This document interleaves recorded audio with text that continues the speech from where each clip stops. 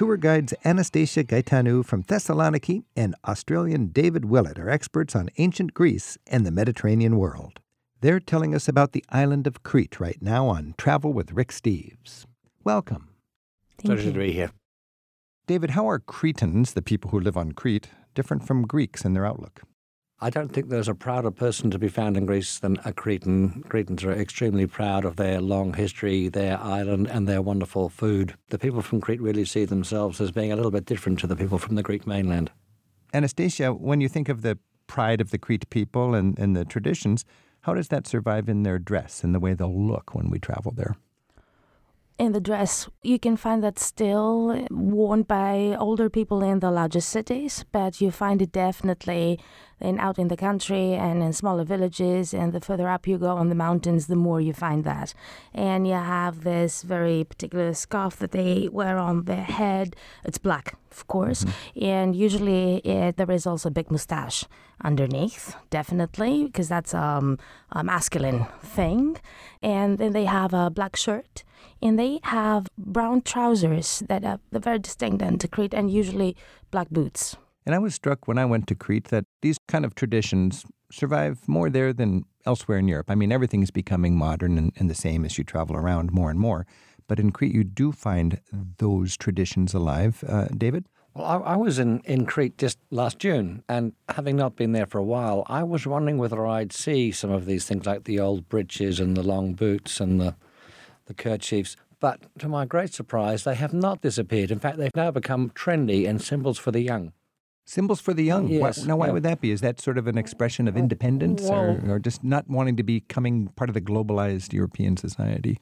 I think it's because they see themselves different and they want to let people know that they're proud of their traditions. There's a lot of guns on Crete, aren't there? They used to be synonymous with Crete guns, but you see less so these days, although when you go walking, you see plenty of cartridges from the hunting season. Is that right? What would they be hunting? What are they hunting? Primarily anything that moves. Birds, rabbits, hares. If you're in Athens, how easy is it to get down to Crete? It couldn't be more simple because there's boats that do the trip overnight, and there's lots of flights with Aegean Air to three main airports, to Sitia, to Heraklion, and to Chania. So let's say you got 5 days for Crete. What would you do, David, if you're helping me plan my itinerary?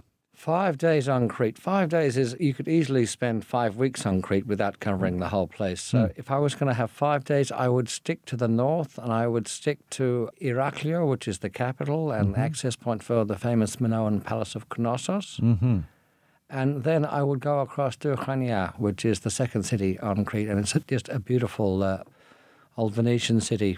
From Chania, can't you go up to the top of the mountain and hike down the Gorge of Samoria? Have you ever hiked that? Yes, I have. What's it like? Well, it has some beautiful spots, although I think there are some other that are even more beautiful than this one. But this is the longest one and is the most difficult one because you have a very long descent in the beginning.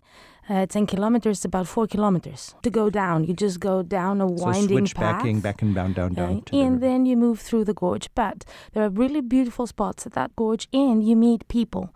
There are people there. There is one spot called the Gate, and there is this old shepherd there who knows, of course, every guide and every person who goes often through that gorge. And usually he has some cheese, and if you know him well, he can bring some other stuff out as well. And you see also a lot of the very unique flora and fauna of Crete. And there is, if you're lucky, and usually you see wild ibex that they have there. It's only on Crete. And it has a very funny name, actually. It's called Krikri. Krikri. And ibex. Yeah. David, if I remember correctly, the tourists generally catch a minibus or something up for almost like at sunrise. And then they walk switchbacking down. Then they have a long hike along the river with little places to swim along the way. They reach a very, very narrow part in the gorge where you can almost stretch your arms out and touch either of the sheer cliffs.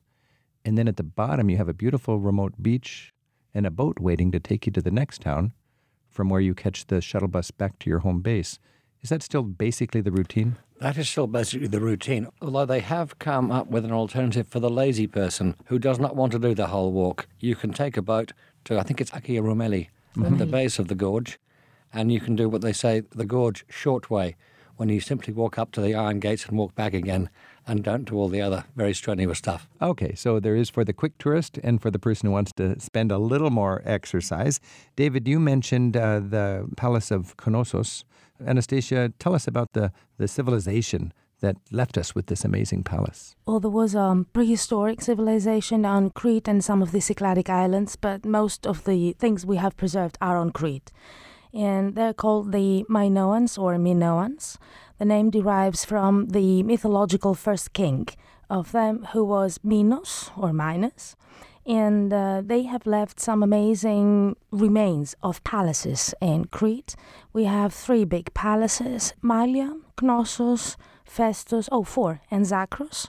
And there are also some ruins of villas. The most known one, the most famous one, because it was excavated by the English archaeologist of the time, Arthur Evans, and it was reconstructed to an extent, is the Palace of Knossos, which is outside of Heraklion, about half an hour's drive. So you go to Heraklion and you can then, probably the number one site that visitors are looking for is this Palace of Knossos. It is. Sort of rebuilt in a little bit over-ambitious style by this archaeologist. Because he couldn't really know how so it was. He had a romantic so there is a image. big dispute about that. But when we think of the Minoans, my image is, okay, you have the 3000 BC civilization in Egypt, and then the next real civilization to emerge was on Crete, the Minoans, and that was 1,000 years before the golden age of Greece that we always think of with Socrates and Plato. Most probably those Minoans were not Greeks. Most probably. They did have an alphabet. The structure of it is very close to what the Egyptians had, but it's a completely different thing. And it has not been deciphered yet, so we don't really know what language they spoke. And we do know that they had lots of relationships with some of the Cycladic islands, like Santorini, for example, which is very close to Crete, to the north of Crete. And we do have remains of frescoes, lots of them. Most of them dated between the 14th and the 18th century BC. So that's like nearly 4,000 years old. Yes, it is. And so we have an idea of how they looked like. But what happened to this civilization? I mean, how did they vanish? How did they vanish? That is a very good question. Till some years ago, it was believed that the reason was the eruption of the volcano of Santorini, because it was dated in the 15th century. But now, through new evidence and information that we have, radiocarbon dating, then the glaciers in Greenland, etc., it is dated in the 17th century. So archaeologists believe that it destroyed most probably the first palaces, because we have 3 different palaces then on top of the other. And most probably either they were fighting against each other, or there was a new big danger, because we have lots of references of people of the sea, etc., but nobody really knows. Nobody really knows. But 1400 BC, the Minoans are gone, and the Mycenaeans would be the next civilization that takes the fore as we move up towards Athens and the golden age of Greece. This is Travel with Rick Steves. I'm speaking with Anastasia Gaitanou and David Willett about the pretty impressive island of Crete. And David, when we think about tourism in Crete, I would imagine there's a lot of people that are going there not for ancient palaces or a hike down the Gorge of Samaria, but just for some fun in the sun. What's the tourism scene these days in Crete? What are the trends? I think the trend these days is dominated by beach tourism. And I think the busiest months for beach tourism, obviously, the warmest months, which are June, July, August, and September. And I have to say, I'm not a beach person, and I do not go to Crete for the beaches, and therefore I choose not to go during those months. For me, the real Crete is the countryside. Out walking, it is a spectacular countryside. Who would be filling those beach resorts? What countries are they coming from these days? A lot of them are British, and they go there and they find reassuring signs that say things like full English breakfast, and people who won't threaten them with any words that might be in Greek. But the new arrivals are the Russians. The Russians are there in large numbers because they come from a country that's colder than England. So hard Russians to imagine, go to Crete, and would these be individual travelers or mostly package groups? No, they're nearly all package groups. Very few individuals. You see them as package groups. 2 sort of parallel zones, I guess. People are going for cultural travel, and people are looking for a change in weather, but not necessarily a change in culture. Yes. And just have a romp on the beach. Let's finish our discussion of Crete with just a little bit about the Cretan cuisine. Anastasia, when you think of food in Crete, what do you think? Well, I definitely think first of a beverage, raki. Raki. Because you're greeted with it everywhere, you're welcomed with it everywhere, and it's a big offense. It's an insult not to drink it. And then you start eating. And the first thing that comes to mind are land snails. They're called kochli, and they're boiled. Usually I've had them in with many different ways, like boiled in water with raki, of course, or with rosemary and in lemon, olive oil, or with onions and tomato. I mean, they taste great. So land snails and raki when I'm in Crete. David Willett, let's say you're stepping into a bar in Crete and you sit down next to the bar and there's a tall, proud Cretan with a big mustache and a pistol tucked in his belt, and he's going to buy you a drink. What drink is it going to be, and what would you talk about? It's going to be raki. It's got to be raki. There's no other choice. And I'm glad you mentioned Anastasia. That's an obligation, because when I was working there for Learning Planet, it was an occupational hazard.